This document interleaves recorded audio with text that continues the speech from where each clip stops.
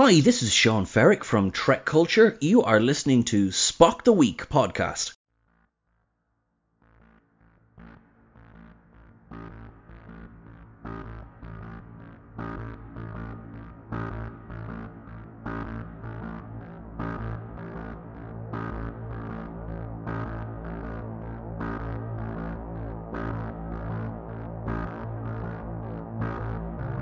Welcome to Season 3 of Spock the Week. I'm one of your hosts, Albert Android, but unfortunately this season I won't be joining Gregor in the hot seat. For this season, you will be in the capable hands of Gregor Cameron, the Krabby Ginger, and our special guest host, James Golding. In this season, we will be talking about the alien species of Star Trek, although I have reasonable suspicion that they won't do that. Anyway, please sit back, enjoy your journey through Season 3 of Spock the Week. Thank you for joining us once again, and please enjoy. And if you enjoy what you're listening to, subscribe to our podcast on the catcher of your choice, and go to buymeacoffee.com and buy us a pint. We'd be much appreciative. Without further ado, let's get into this week's episode.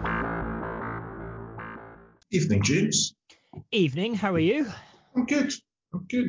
It's don't want to date the episode, but it's a big day on Saturday. Is it? Yes, an extremely big day on Saturday. For those of you watching in sound only, James has a very baffled look on his face right now. So let me tell you how my Saturday is going to be made up. Okay. Okay, so my team are in the Scottish Cup final, so I shall be watching the Scottish Cup final at 2 o'clock when it kicks off. So that's football, yeah? That's Hibs and St Johnstone. That's football, yeah? Yes. Okay. Yes. Or soccer for our American listeners. Yes, Hibs and St Johnstone. So, and I'm not really a supporter. I don't go to the games anymore, but I used to go to the games a lot. I still keep an eye out for the Hibs results. So, obviously, living in Edinburgh, local team and all that, big day. So that will be my afternoon. Then I am going to watch, in preparation for Eurovision in the evening, for the 25th time, I'm going to watch Eurovision, The Story of Fire Saga, and then I'm going to watch Eurovision while Twitter abusing everyone I possibly can about Eurovision. That is the perfect Saturday for me. Sounds good. Have you done one of those sweepstakes? No. I mean, I'm not interested in Eurovision. It's more the Graham Norton commentary and the Twitter abuse part that appeals to me. Yeah, no, I can see what you mean there. Graham Norton and Eurovision. Yeah, I just like years ago when it was Terry Wogan, he was all right, but I just think Graham Norton just takes it that little step further, and it is quite amusing. So, Line? What line? Yeah, to be fair. So, would you like to tell the listeners what you're drinking? Because I did see a very nice can of beer getting lifted to your lips. Yep, I'm drinking Brewdog Hazy Jane. Oh, the Hazy Jane. Jane. I've not tried the Hazy Jane. What's it like? It's a New England IPA. It's 5%, and it goes down far too easily. Because did you know I'm a Brewdog shareholder? So am I. That's why I buy it, because it makes it. Well, I'm not. My boyfriend is, but it still counts. Well, the question is, why are Brewdog sponsoring this show? I don't know. This is outrageous. Anyway, I'm not on beer tonight. I'm on wine. And I'm on this very nice Dark Horse Californian Chardonnay. Okay, I've not had their white. I'm a sucker for a Californian Chardonnay. I particularly like the big vanilla, the big oak, and the big creaminess of the Californian Chardonnays. Yeah, no, I've had the Dark Horse Reds, but I've not had their white. I don't really drink very much white, to be honest. I don't drink too many reds. I think I've said this to you before. The tannins. Yeah. So I like Merlot. I like some Malbecs. And there's a couple of, I don't know if they're quite hard to get in this country, but I've had them when I've been on my travels. The Charles Smith wines that are from Washington State. There's a couple of, he does one called Velvet Devil, which is a very nice, very drinkable Shiraz, actually. And I like some Australian Shirazes that taste like jam. So yeah, wow, I like jam. Yeah. I mean, it's not that jammy that you could put it on a piece of bread, but that's I bet you could. jelly for American listeners. Well, you probably could. You could reduce it down. Do they still call it jelly when it's got bits in? Or is it just, do they just call it jelly when it hasn't got bits in it? I don't know. If you're in America and you're listening, is it Jello or jelly? You're not sure. No, Jello's what we call jelly. That's that's the big wobbly dessert. Right. But the stuff you put on your toast that they call jelly, Right. is it still called jelly if it's got bits in it? Or is it just the clear one? I don't know. And do they have the equivalent of marmalade?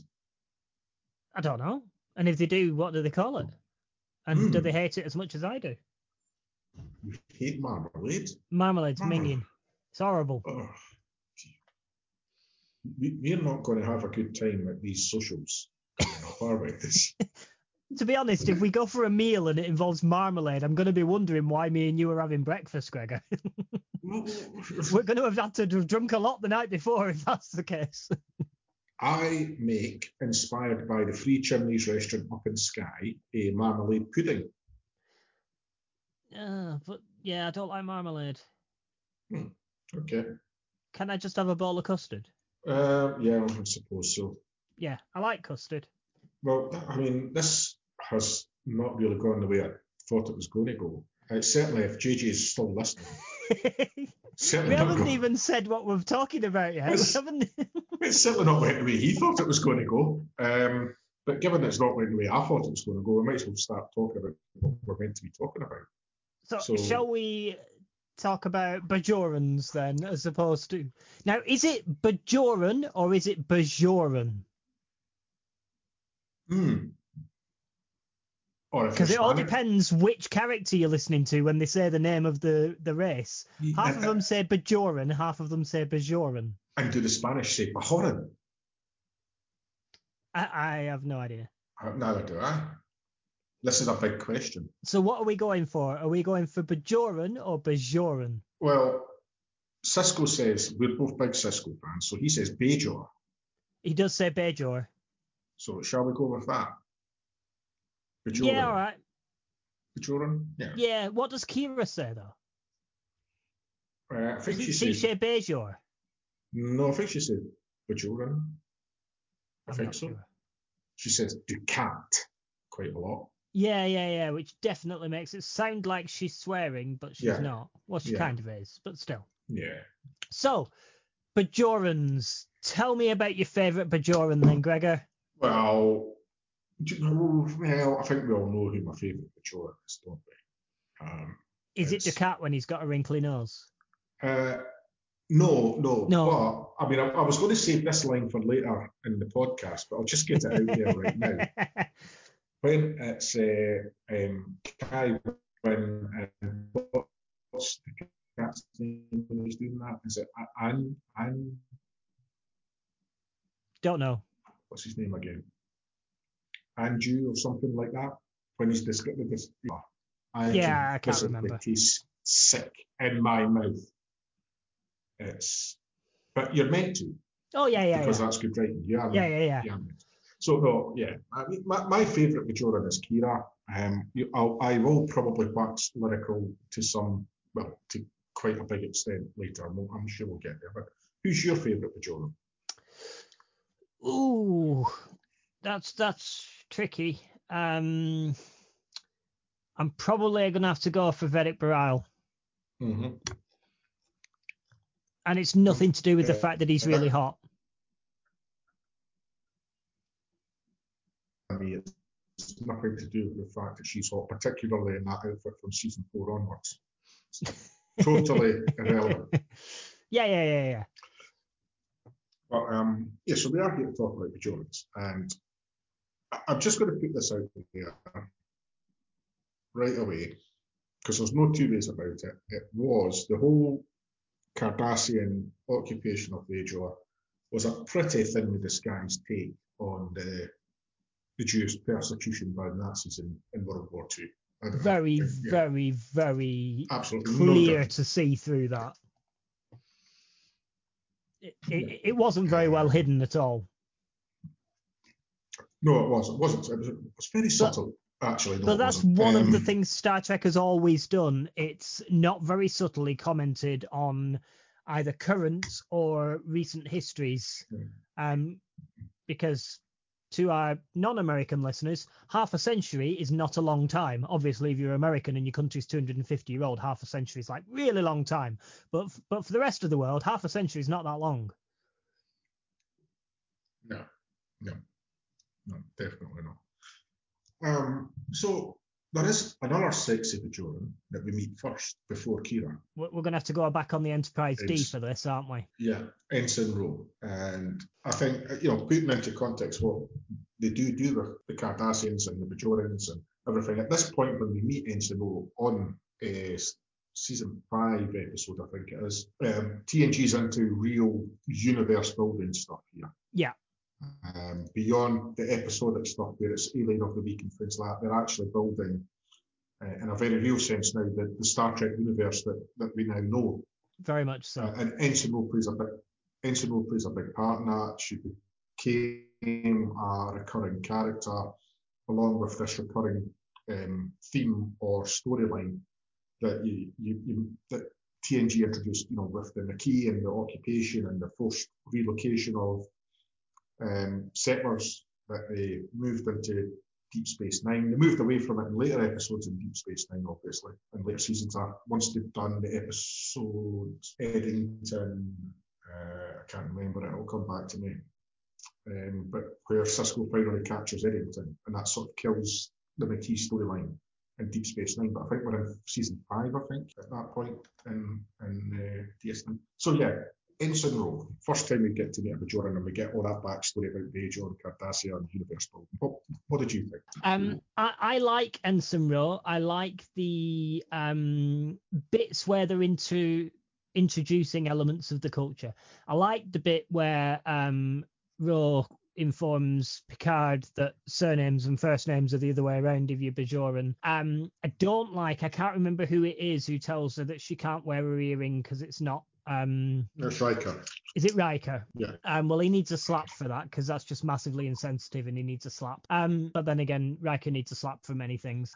But generally, I like the introduction of the race. I'm glad that they didn't quite stick with the original makeup and they did do the slight alterations between Ro and the Bajorans when we later on see them in Deep Space Nine. There's some slight tweaks to just the brow part, isn't there? Because she has some sticky bit on her brow.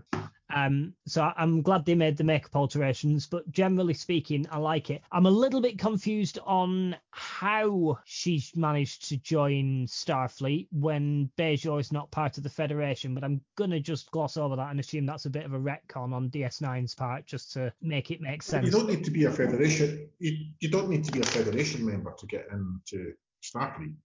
No, you don't. I know Discovery because of Nog. I know Discovery don't know the difference between the Federation and Starfleet, but no, because Nog manages to join Starfleet as a Ferengi because he has to get the signed letter of recommendation from a command level officer, doesn't he?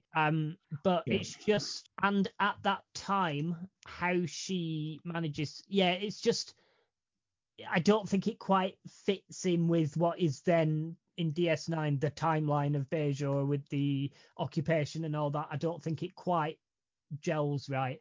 But I see exactly what they've done. They've introduced a really interesting race in TNG and gone, well, we can play with this, we can make it better. A bit like they did with the Ferengi when they introduced the Ferengi horrifically in TNG, and then when actually we can retcon a lot of that and make it better and still carry on with that race. So I'm more than happy to forgive and forget, because contrary to the opinion of a lot of people who seem to call themselves avid Star Trek fans, canon isn't constant. It changes depending on who's written the episode that week. Yeah, I mean, there is room for manoeuvre in canon. I don't think it's something that you can stick to strictly. But you have to keep some things. Yeah. Definitely.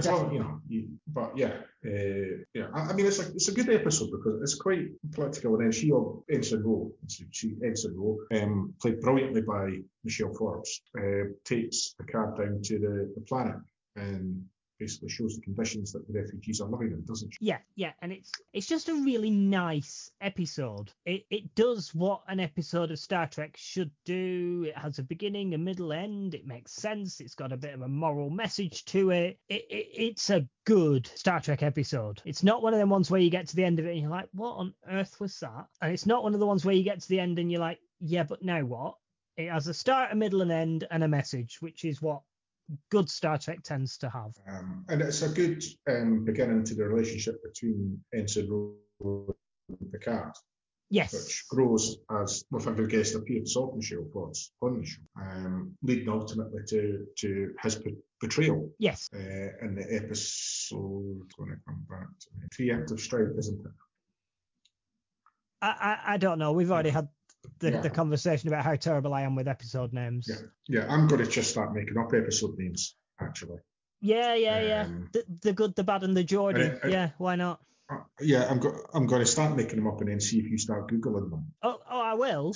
I do sit here with Google open because I'm absolutely terrible at episode names. So you mention one, and then by the time you've had your little bit of a talk about it, I've got it. I've read the beginning thing, and I've gone, yes, that one. Because I tend to remember it in a... You see, Star Trek should have named the episodes in the same way Friends did, because Friends made sense with their episode titles. The one with whatever, because I can deal with that. Shall we just get to the bit we really want to talk about, which is Deep Space Nine? We can't talk about Bajorans without talking about Deep Space Nine. Right from that first episode. Right, okay. Can I ask a question? Yes. Kira's hair in the first couple of seasons, okay, until Voyager started. Yeah. And then they settled Kira had good haircuts after Voyager started. Yeah, that's because they had to use all the crap haircuts for Janeway for the first few seasons of Voyager. Yeah, but was that because the hairdresser of Deep Space Nine got on Voyager? Probably, yeah, because my goodness, the first 2 or 3 seasons of Voyager with Janeway's hairdo of the week. Yeah, so maybe whoever the hairdresser was did go over to Voyager because, yeah, Kira's hair did get better. And the first episode. And Janeway's was not great. Awful. Yeah, but the first episode, you don't expect her hair to be great. They've just come out of an occupation. She's on a decrepit old space station, ragging round massive bits of metal. I don't expect her to have pristine hair at that point. Yeah, well, when we meet her, she's basically part of the Bajoran military, being part of the resistance. How official her military status was before the Cardassians decided to leave Bajor, I think, is open to a bit of... Well, she's working for the provisional government that she seems to think are far too provisional for her liking. So that that says it all about the permanence of her place, doesn't it? What a journey her character arc was. An amazing arc. I mean, the thing with character development, it's not enough to have plot developments happen to the character. The character has to change. Yes, the character has to develop with the plot. We see her from being a racist, hateful, spiteful towards the Cardassians. And the Federation to begin with. To helping them become freedom fighters themselves. Yeah. And explaining to them what it takes. And that's just incredible. While trying to reconcile what she calls her in the prophets. Yeah, it was done. Everyone really, in the Federation calls the wormhole aliens. It was done really nicely as well. It didn't feel rushed. It didn't feel forced. And it was done bit by bit. If you think about season 1 of DS9, she basically transitions from what the hell are the Federation doing here? We can do this on our own to being like bosom buddies with Cisco, and each season she takes another step forward to becoming the Kira that by the end of season 7 we know, love, and she's just got such a great journey. And I just love the character. It's such a well-rounded character, and it's a really nice thing to see back in the 90s when DS9 came out, to have such a strong female character who wasn't kowtowing to a bloke all the time and wasn't just doing what a man told her to do all the time, and had her own personality and things, which she just seemed at the time a lot more rounded than a lot of female characters as well. So to see such a strong character way back then was quite remarkable, really. I think it's in the documentary, What We Left Behind, where the Nana visitor's talking about reading the script for the first time, and she couldn't tell if Kira was a man or a woman from reading the script. Which is great. That's how scripts should be written. We'll come back to Kira, but I'm sure we will, repeatedly. especially in season 4, in that outfit. So who are we going on to next? But there's two things. There's two things. JJ hasn't seen the whole of Deep Space Nine, so shall we try and get as many spoilers in as we can? Are we going to tell him about where she editing. dies in So the last when he's episode? well, do we need to tell him we that could Kira do. dies in the last episode of DS9, or should we save that? I think he should. I think he should know that Kira dies in the last episode of Deep Space Nine. Okay. Yeah. Because that knife at the fight she hands has of with Sisko. Lita is amazing. The knife I fight with know. Kira and Lita over In the the Dabo mud. table. Yeah, it's great. in the mud. Yeah, so we'll try and get as many spoilers as we can. But since we are talking about Bajorans, I'll talk about Bajorans other than Kira. A big episode in Deep Space Nine, as well as for the Bajorans, was the three-parter at the beginning of season 2, The Circle, Yes. which was a Star Trek, a first for Star Trek, a three-part story. It's fantastic. Amazing guest star in Frank Langella as well. And, into a really intrigue, a real insight into this occupied territory, if you like, that's being left high and dry by the Bajorans, and you've got the Federation stroke UN coming in with the help of Starfleet to try and get it back on its feet. But then you've got all the infighting from all the political factions down there, and that's what the Circle is about. It's not all bake sales and lemonade, No. just because the Cardassians have left.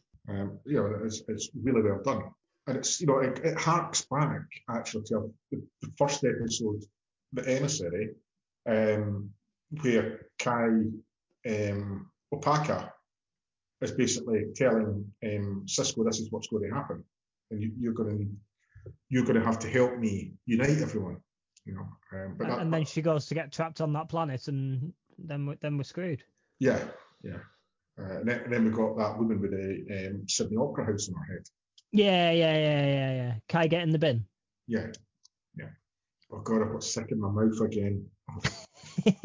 No, I do love Kai Wynn, because I love hating Kai Wynn, and that's the sign of good writing and good acting, because I love hating her. Yeah, well, you've got, at this point, you've got Ira leading the writers room. You've got Ronald D. Moore, you've got Robert Hewitt Wolf, you've got, who else was there at that time? If it was Brannon there at that time as well, I think he probably was. And then you combine that with an Oscar-winning actress. You're going to hate that character. Yeah. Just amazing. Absolutely. But I love the fact that they did build that structure into the Bajoran culture. They built in the Vedics and the Kais, and as well as the military side, and it just felt like a really well thought out, well-rounded culture. It felt real because it had so much detail. It wasn't page after page after page of random exposition that nobody needs, but it just felt so full that it was real. Again, I'm going to wind back here to a season 1 episode, and it's another one with Kira where she's trying to get the farmer off the Yes, I know the episode you mean. It's probably got a title, but I know the one you mean. Progress. That's Progress. Is it? Okay. Yeah. Again, another big star, guest star in that, in the form of Brian Keith. Yep. He was in many films of the 50s, 60s, and 70s. So this is the power of Star Trek in those days. It could attract really big guest stars on a weekly basis. I know you didn't know who Gene Simmons was, and you thought it was the Kiss singer thing, but I'm over that one now. Yeah, obviously. To be fair, I don't really know who this guy is either, but I'm aware that he's a name, but I don't really know who he is. I mean, it's a long time since, so 2 or 3 years since I watched season 1 right through. I'm about 6 episodes into it with JJ. at the moment. And I think this episode's the first time where you see a slightly more pragmatic Kira with regards to the Bajoran situation. She's less defiant and she's understanding that not just if the farmer needs to change, she needs to change. Yeah. And that there's that realisation that what's going on before isn't going to get them to where they need to be. The fighting spirit and the belligerence isn't going to get them there. But yeah, I thought that was a really powerful episode. Yeah, no, it is really good. I agree completely about the whole point being the regime is different, so we need to be different. And I like that because that actually then carries on into further episodes, and you can see that actually it's having an impact, unlike a lot of earlier series of Star Trek, or later, to be honest, because DS9 is the most non-episodic one of the lot, I would say, not including the new stuff. I mean, of the older Trek. And just a little thing like that can then have influence 17 episodes down the line. Whereas, Voyager, something really major can happen, and then next week everyone's forgotten. Whereas it doesn't have that, doesn't DS9. Every action seems to matter, especially with the Bajorans and especially with Kira and her journey. Yeah, that was a real missed opportunity in Voyager. Oh, very much so. TNG flirted with it mostly through Worf's storyline. It flirted with. Yeah, but TNG was of its time. So DS9, Babylon 5, whichever one you want to decide was the first sci-fi to actually make a long, decent series arc out of it. The arguments are academic. I don't really care. But so TNG, yes, it was episodic, but all television was episodic back then, pretty much. Whereas once you've made this transition in DS9 and you've seen how phenomenally it can work, why the hell would you go back on it? Unless... No, I don't know. It doesn't... Unless you're Brannon Braga and Rick Berman. I was going to say, I wouldn't really blame Braga. I like to blame Rick Berman for everything, so I'm going to blame Rick Berman. Well, I'm sorry, but I think part of the failure of Voyager not to be all it was does fall quite a lot at Brannon's feet as well. I mean, I like blaming Berman. Yeah, well, he still carries part of the blame as well, obviously. Yeah. But it's no one person alone. No. Unfortunately, JJ's probably switched off now from editing because Voyager's his favourite. Well, he needs to get some standards and just raise them a little bit and realise that DS9's better. Exactly. I keep telling him that. But he doesn't listen. Don't get me wrong, I love Voyager. It's just not DS9. Yeah, Voyager for me is inconsistent. I think it has got certain episodes that are amongst the best Trek ever, but they invariably involve Seven or the Doctor. All the best Voyager stories revolve around those two. Yes, I agree. Although I do quite like the Torres and Paris relationship towards the end. I quite like that element. And when B'Elanna's given an episode, she's very, very good. She just wasn't given enough to do, I don't think, in that series. She could have been such a more pivotal character in that series. Again, though, this is another failure of the programme, was to not do the conflict between the Maquis crew and the Starfleet crew, of which Chakotay and B'Elanna could have been that middle ground.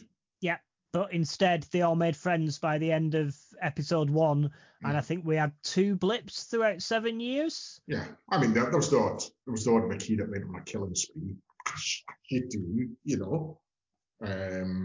there was the odd Maquis that betrayed them to the Kazon, as you do, But it wasn't a common theme, was it? No, it wasn't.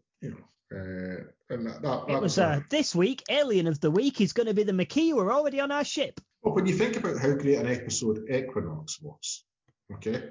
Remind me which one it is. That's the one where... You say Equinox, all I'm thinking of is Daniel Radcliffe and a horse. Oh, Jesus. And that's Equus, so, I'm nowhere near the right place. Yeah, you do know that wasn't the first Equus as well. There was one in the 70s. Yeah, but that didn't have Daniel Radcliffe naked in a horse. It had Richard Branson. I can't remember who the young guy that rode the horse was. Yeah, no, I know it wasn't the first performance of it. Yeah. I've forgotten completely. All this talk about naked horse riding has completely flown me. What were we talking about? I know we're meant to... Equinox? Equinox, that's it. Which has nothing at all to do with Bajorans, but...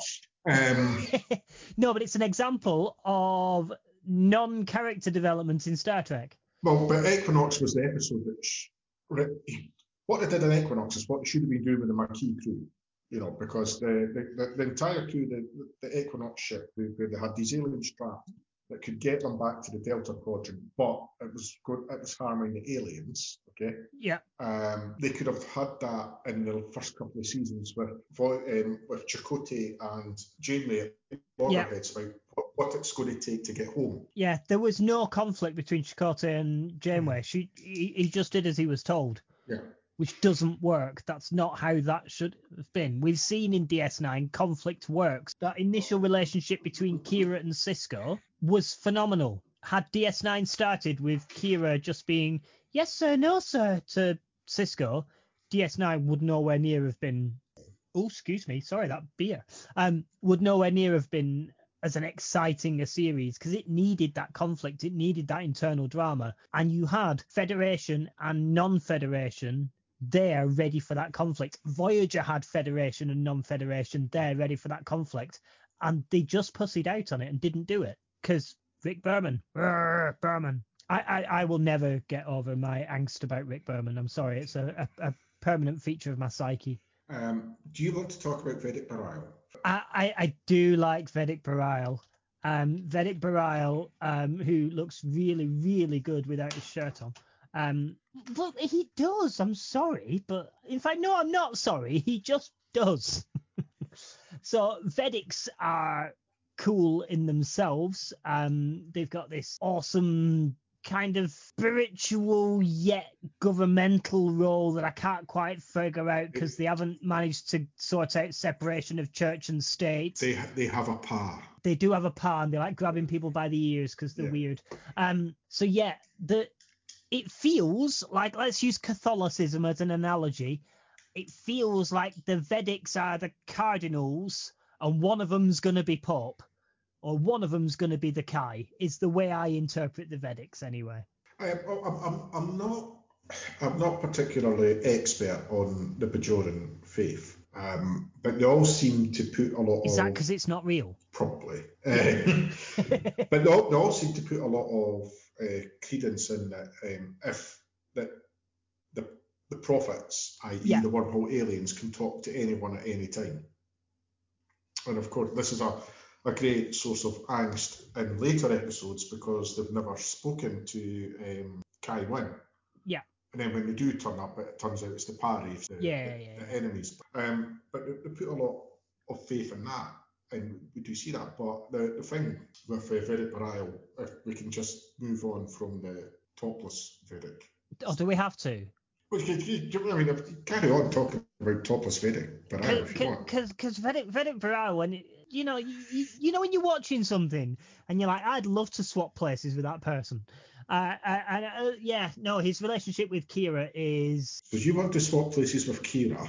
Yes. And I want to swap places with Vedic Bareil? Yes, let's not both swap places at the same time because that's going to be awkward for me and you, Gregor. I'll make a great podcast episode though. In the extras. We'll put it in the extras. Yeah, no, only one of us is allowed our dream to come true, otherwise that just gets weird. Although, to be honest, that means we're both living on DS9, which is cool. But anyway... What if it's a transporter accident and we end up as Jigor? Or... no, because Janeway will just murder us. I was going to actually say something serious then about their relationship, and I haven't got a bloody clue. Oh yeah, I really liked the fact that they were willing to write a relationship that felt real and had a sad end that meant something, that carried on, that the character didn't just die and was never mentioned again. And Vedic, who we've never heard of the guy. I really like the fact that they get together and they have this really intense relationship, and then afterwards she's actually sad, which television seems to quite often forget, that your lover has died, and you're gonna be sad for a while, and it has an effect on you in the future, which again I think is another element of Kira, which is even carried forward to her relationship with Odo later on. You still get those elements. Well, Odo, because this came into my head, I've got to come on to my main point just now, but Odo's actually, when he's ill, is quite sensitive to the way she lost Eric Bareil. So, again, great writing. But the episode in where we lose Prime Universe Eric Bareil. Yeah. And the build up to that, and the episodes to the build up of that, it's not just a case of two-dimensional writing where it's Kira and Bareil are a couple.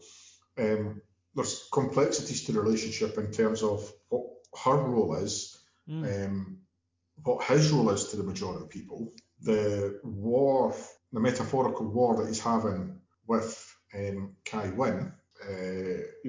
He's a religious figure.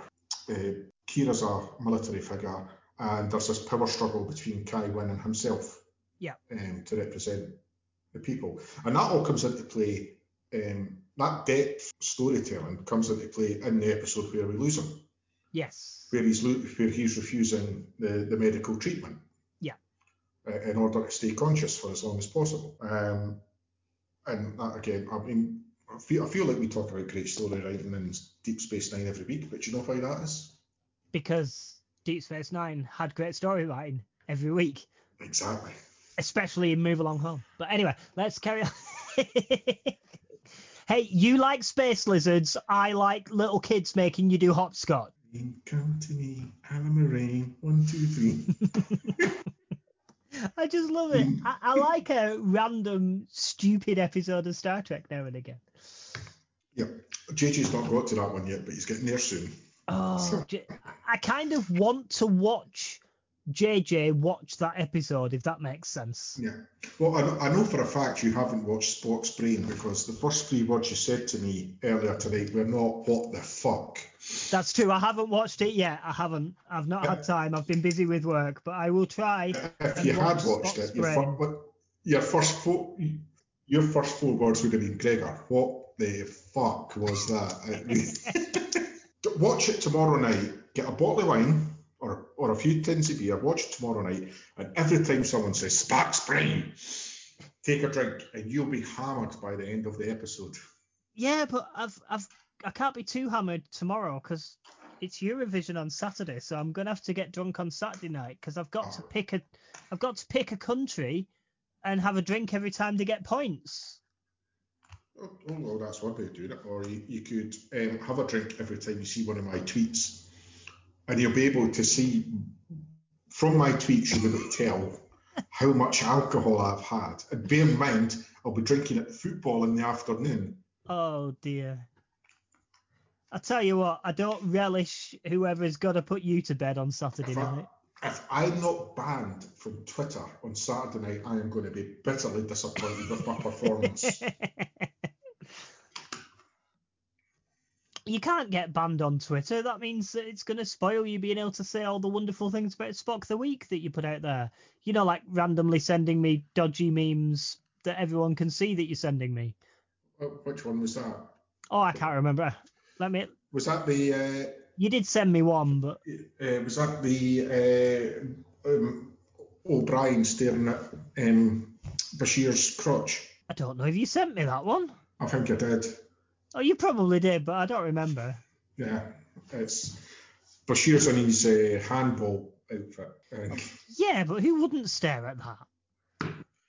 I don't think I've sent you anything dodgier than that. Yeah, you sent me the gotta love a bit of Trek porn, 2 changelings, 1 bucket. Oh yeah. Oh come on, that's funny. Oh no, I'm not denying it's not funny, but you can't get banned from Twitter because where do I get comedy gold like that from if you're banned from Twitter? Yeah, I did like that one. So I'll try and find some more for you before I get banned. Yeah, and to be fair, you can always Facebook me them and then I can put them on Twitter if you get banned. So don't worry, listeners. Okay. If you do like Gregor's horrific sexual Star Trek memes, then there is a way that we can get them to you on Twitter. I can always tag Spock the Week and I can post them till Gregor's banned for, I don't know, having a go at Finland or whatever it is going to be the reason he gets banned for on Saturday night. Well, I don't even know if don't Finland have reached the finals this year. Well, this is the exciting thing. I don't know who I'm going to be basically ridiculing, because you never know with Eurovision. One year, I could just say, for example, it's Holland. One year, Holland can take it seriously and put forward a relatively normal song. Yep. The next year, they've just got this crazy stuff going, and you're like, what? Yep. You just. And then I get completely distracted by a sexy Norwegian with a violin, so you know. When was that? Was that last year? No, it was a few years ago. Yeah. A few years ago was the sexy Norwegian with the violin, but it's ingrained in my brain. I think that sexy Norwegian with the violin is in Eurovision: The Story of Fire Saga, when they do the mashup song. I've not actually seen the film that you're talking about. No. It was filmed here. And when I say in your house? And when I say here, almost very close to the house. But yeah, no, it was filmed in Edinburgh. That's unusual. They normally film things in Ireland for tax reasons. Because of the beautiful landscape that you can't get anywhere else in the world. Yeah, that bit. Yeah, yes. Okay, where were we? We just talked about Vedic Baral dying. Do you know what I can hear in my head? I can hear JJ's head thumping off his desk right now. Is that because he's screaming, "Get back on topic"? I think it is. Yeah, I think it probably is. If he wants us to be on topic, he could join us. Exactly, but he's not here, and that's his fault entirely. Yeah. You say entirely. I think it's 50% his fault. Yeah. Okay, I'll give you that. Definitely. Either way, not our fault. That's the important bit. Would you like me to send you another Star Trek picture on Twitter? Yes, and if you do, people can definitely time when we recorded the episode. Okay, so that's always good for a giggle. And while you're doing that, I'm going to have a think about some other prominent Bajorans that we've had in Star Trek. And I'm going to have to talk about Leeta. Oh, yes, please. Because the relationship between Leeta and Rom is hilarious, beautiful, and just it's sublime. I absolutely love it. She starts off as just a Dabo girl, which I hate the concept of Dabo girls. I know why they're there. They're there so that I can hate the concept of Dabo girls, and I get that, but it still doesn't stop me hating it. Well, yeah, again, at least you're meant to hate it. Yes, very much so.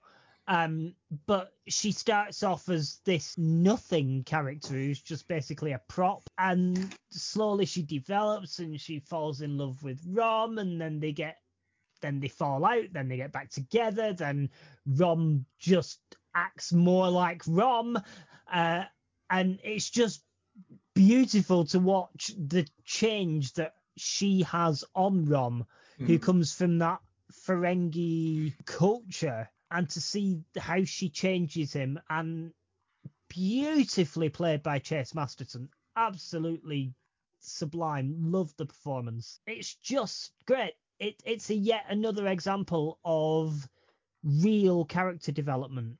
Her culture doesn't come into Leeta's character. Leela, no, that's the one-eyed alien from Futurama. Leeta, I don't think her cultural side comes into it anywhere near as much as a lot of the other Bajorans. But still, it's a good example of a Bajoran who has a great arc. Okay, well, I'm going to wing it here on the cultural side of it. In terms of being a Dabo girl, was that what? Because I think all the Dabo girls are Bajoran, aren't they? I believe so, yeah. Yeah. So is that something that let's be honest, a Dabo girl, so euphemism for a geisha girl or courtesan. That is what it is. Is this what they had to do to survive under Cardassian occupation?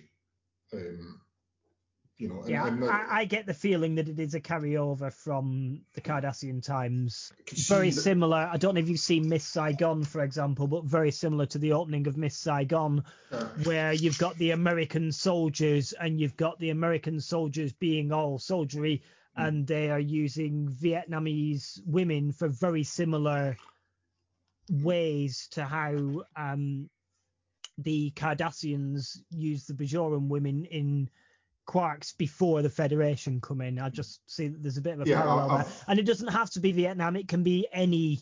Well, I've never seen Miss Saigon, but I have seen Madame Butterfly twice, of which Miss Saigon was a reinterpretation of. So yeah, I know exactly what you're talking about. I'm just waiting to see your reaction when you check your phone. I'm going to know when you check your phone, by the way. Oh dear. I really am going to know when you check your phone. He's checking his phone, folks. I am. I'm looking now.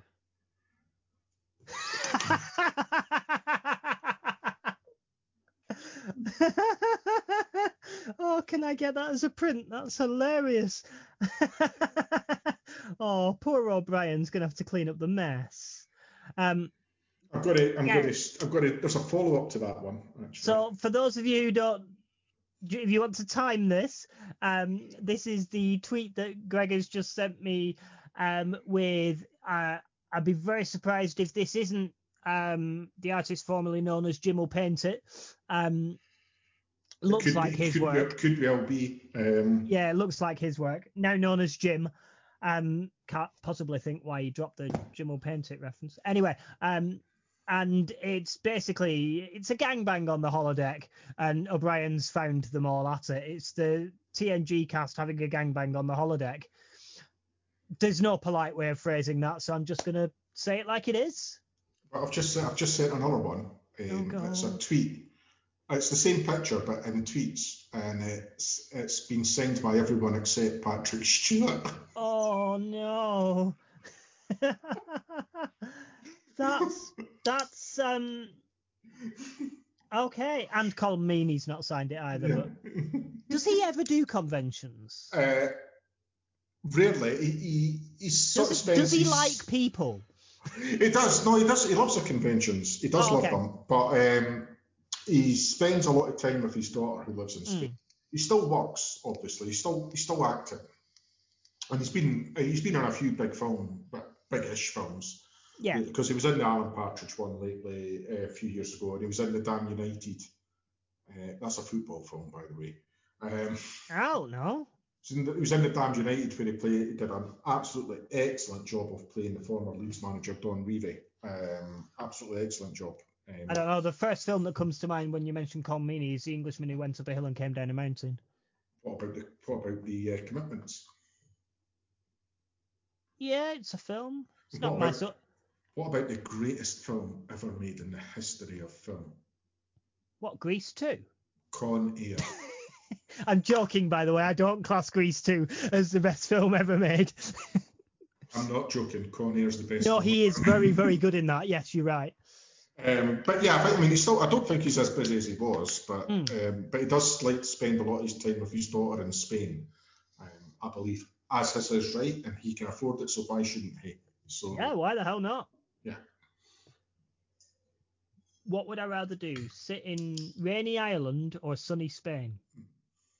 So yeah, but he does do them better. He does prioritise his family first, so that's totally understandable. Quite rightly and, so. And it's not as being in Spain, it's not as easy for him to go to Vegas or Chicago as it is next year for the official convention. But I'm sure they might get him to DST. I was going to say, could have dragged himself to Birmingham. There's direct flights from Birmingham to most Spanish airports. It's not an excuse. Yeah. Although we've got to go to London next time. I don't know if I'm going to go.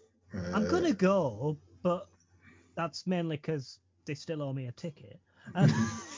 But I'm just gutted it's in London because it's a right faff to get to and it's really bloody expensive. Whereas Birmingham is really quite nice and central for most people in the UK, and it's not as expensive as London. Well, I guess it depends where you stay, because London for me is a doddle. And I'll take slight issue with what you say in terms of prices in London. I don't find London that expensive. But then again, obviously got a better paid job than most folk then. Well, I think it's also maybe something to do with living and working in the centre of Edinburgh. What I think is expensive. Maybe so. Yeah, maybe it's comparatively a similar price. Yeah. Obviously, London's cheaper than Edinburgh. For someone from the back of beyond in Lancashire, London's bloody expensive. Just imagine what if do you mean it's more than £3 a pint? Just imagine if you came from Yorkshire, like JJ. I'd really rather not imagine that I came from Yorkshire. I mean, that's a terrible thing to have to think about. What's how much is that? Am I getting a happy ending with that pint, love?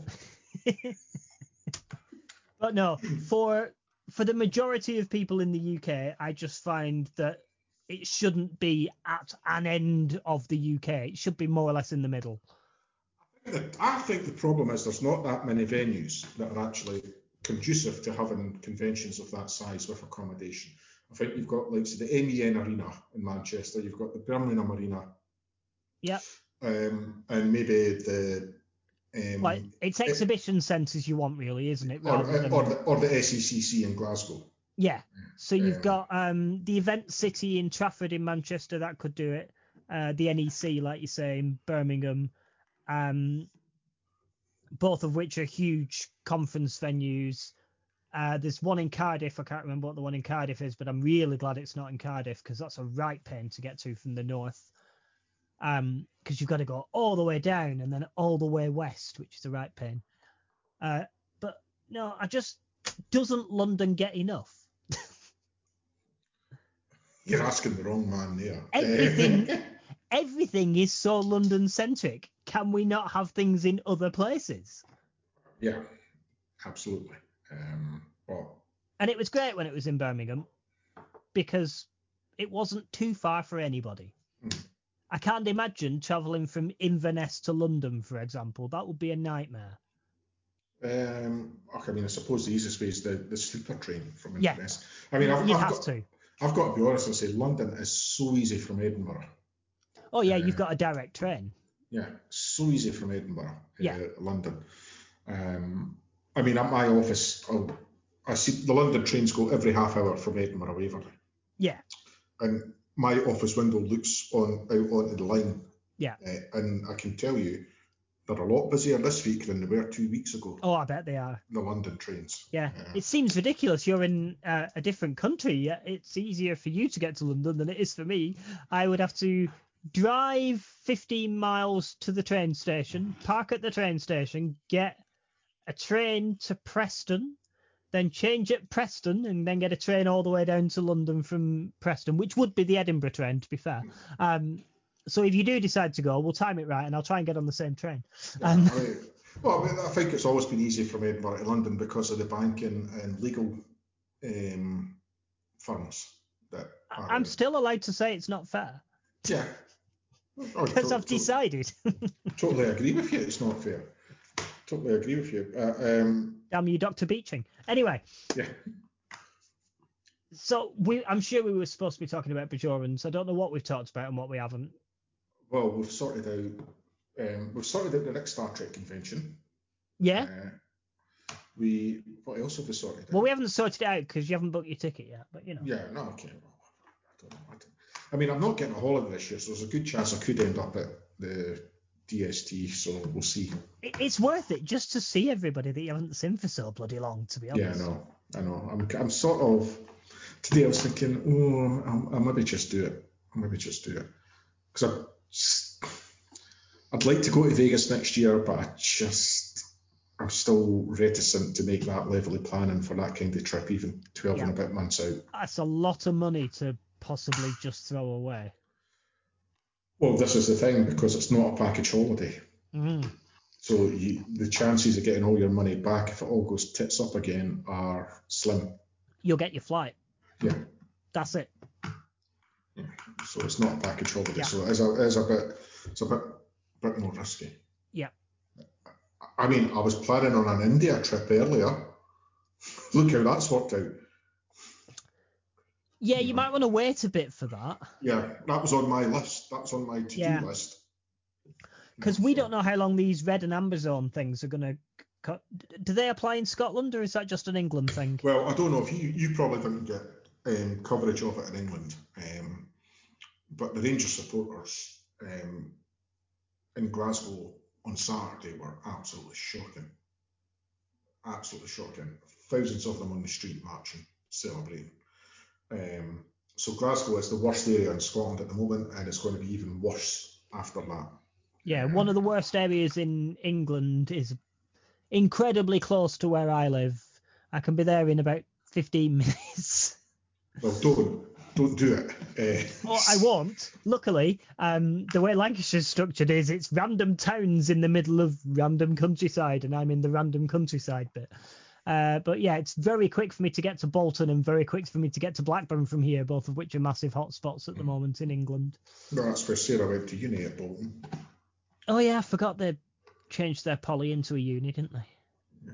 I'm not dissing her education. I also went to it. I also went to a university that used to be a poly, but I just... That was in the 1990s they did that. Was it? Was it that long ago? That the University of Bolton? It was in 1992 when they passed a law and all polytechnics became universities. No, but Bolton took a step round, didn't it? Because it went from polytechnic to being something else before it became the University of Bolton, I think. I'm sure that's a more recent thing. I don't know, because I went to Napier University here in Edinburgh, named after the man who invented logarithms. Oh, I thought you were going to say it was named after Swedes. No. Well, oh. No, it was named after the man who invented logarithms. And the campus where I was actually built around his house from the 1600s, and you actually could walk through this house that was 400 years old. That's nothing to do with Bajorans. No. But you have just reminded me of the time that I went to Warwick Castle with some American friends, and we were stood in the middle of Warwick Castle drinking beer, and he turned around and went, "Wow, this place is older than my country," and then just downed his beer.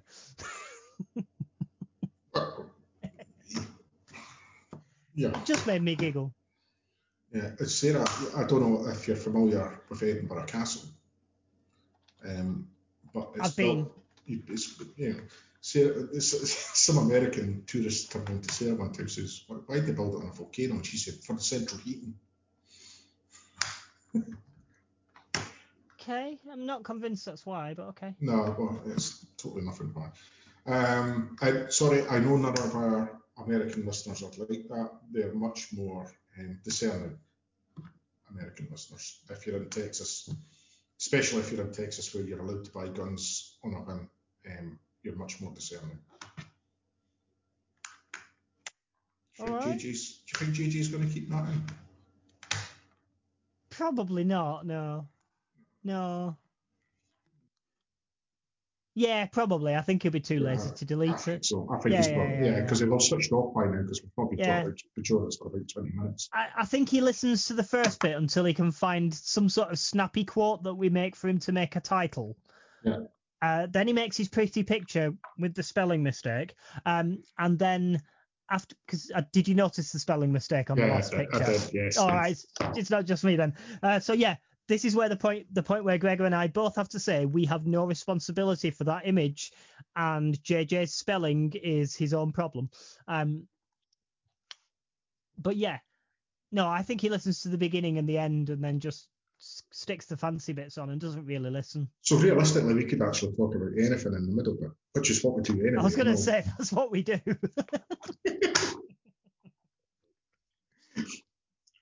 So shall we bring the Bajoran part of it officially to a close?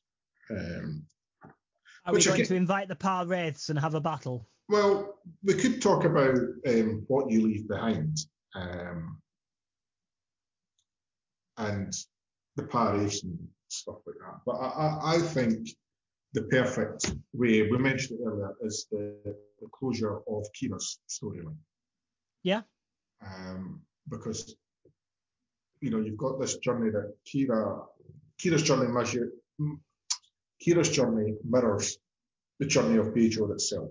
Yes, very much. And that scene where, at the end, where she's now commander of the station, playing the wormhole's still there, and looking forward from where Bajor is, and the role Bajor's played in the Dominion War and not joining the Federation, and then Kira going from Federation or Bajoran liaison to the Federation to command of a really strategic space station, and a former Cardassian space station at that.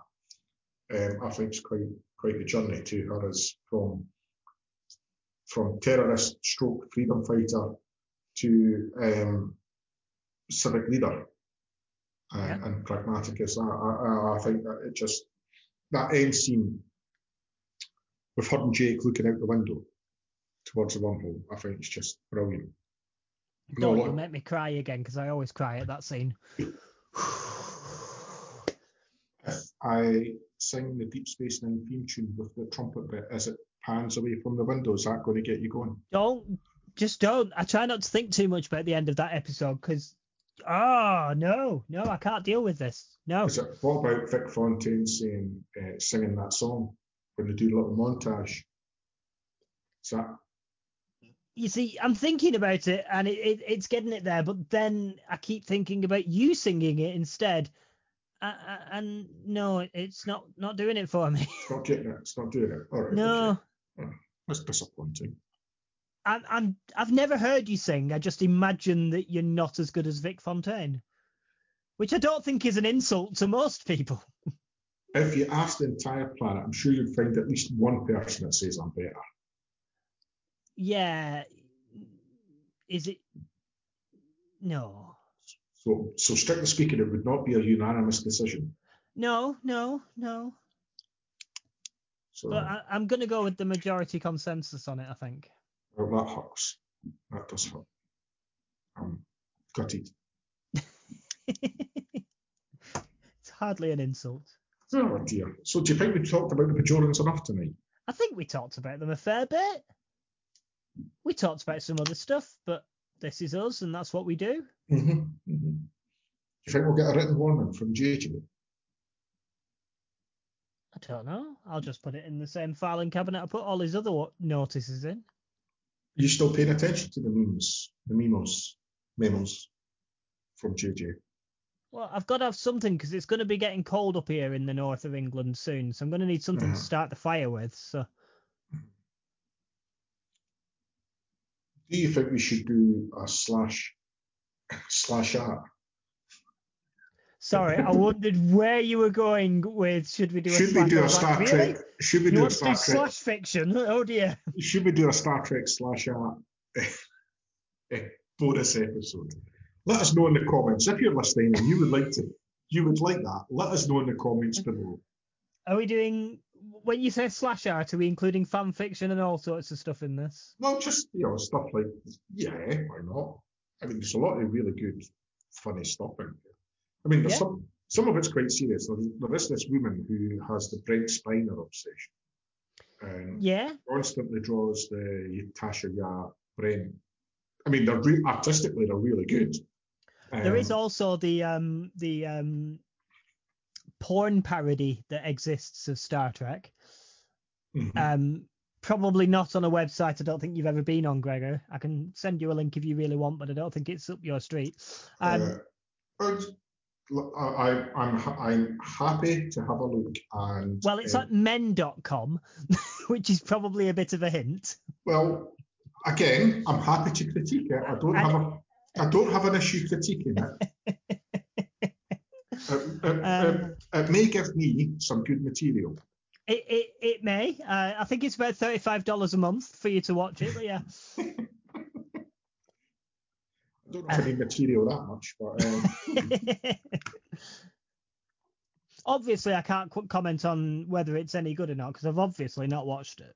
Mm-hmm. Yeah, where's obviously. My beer? Oh yeah, there it is. Yeah. There is quite a few porn parodies out there, including your porn far. A porn far one. Yeah, I'm going to have to, now that I know you're enjoying them so much, I'm going to have to go on the hunt for some more. Oh, I do enjoy them a lot. I have sent you one or two, I think, but most of the ones that I get are a little bit too blue, even for Twitter, to be honest. Oh, you can DM them. I will remember to do that. I'll just send it you on Facebook. It'd be fine. Yeah, it's Facebook if it's not a picture. If it's just like art, it's like Facebook doesn't pick it up as much. No, that's true.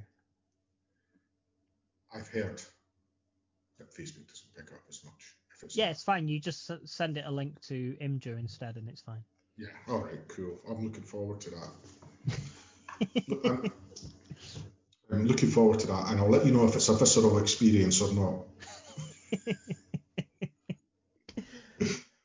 Right, I think we're at the point where we need to wrap up. I think we are. Yeah. Yeah, we're scraping the bottom of this barrel now.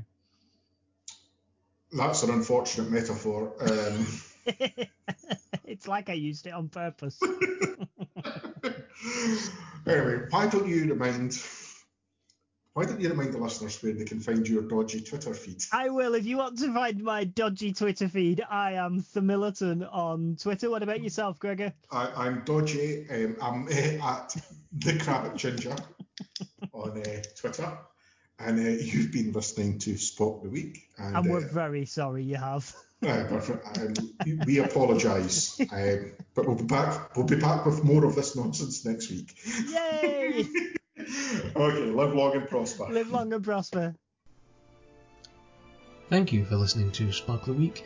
Tune in next week for more Spock the Week action and never miss an episode by subscribing to the podcast on the catcher that you are listening to us on. If you want to follow us on Twitter, then you can find us at Spock the Week. Drop us a message, tell us how we're doing, or make a suggestion. We're welcome to all input from all our fans. So don't hesitate to get in touch and follow us on Twitter and on our Facebook page as well. Why not join us in 10 Forward if you like what we do and want to say thank you? The link for our Buy Me a Coffee page is in the show notes, so please check that out, and hopefully we'll see you there. If not, we will see you next week. Live long and prosper. It's up to you. As long as you come back next week and listen to us once again, we'll be happy to have you back. Live long and prosper.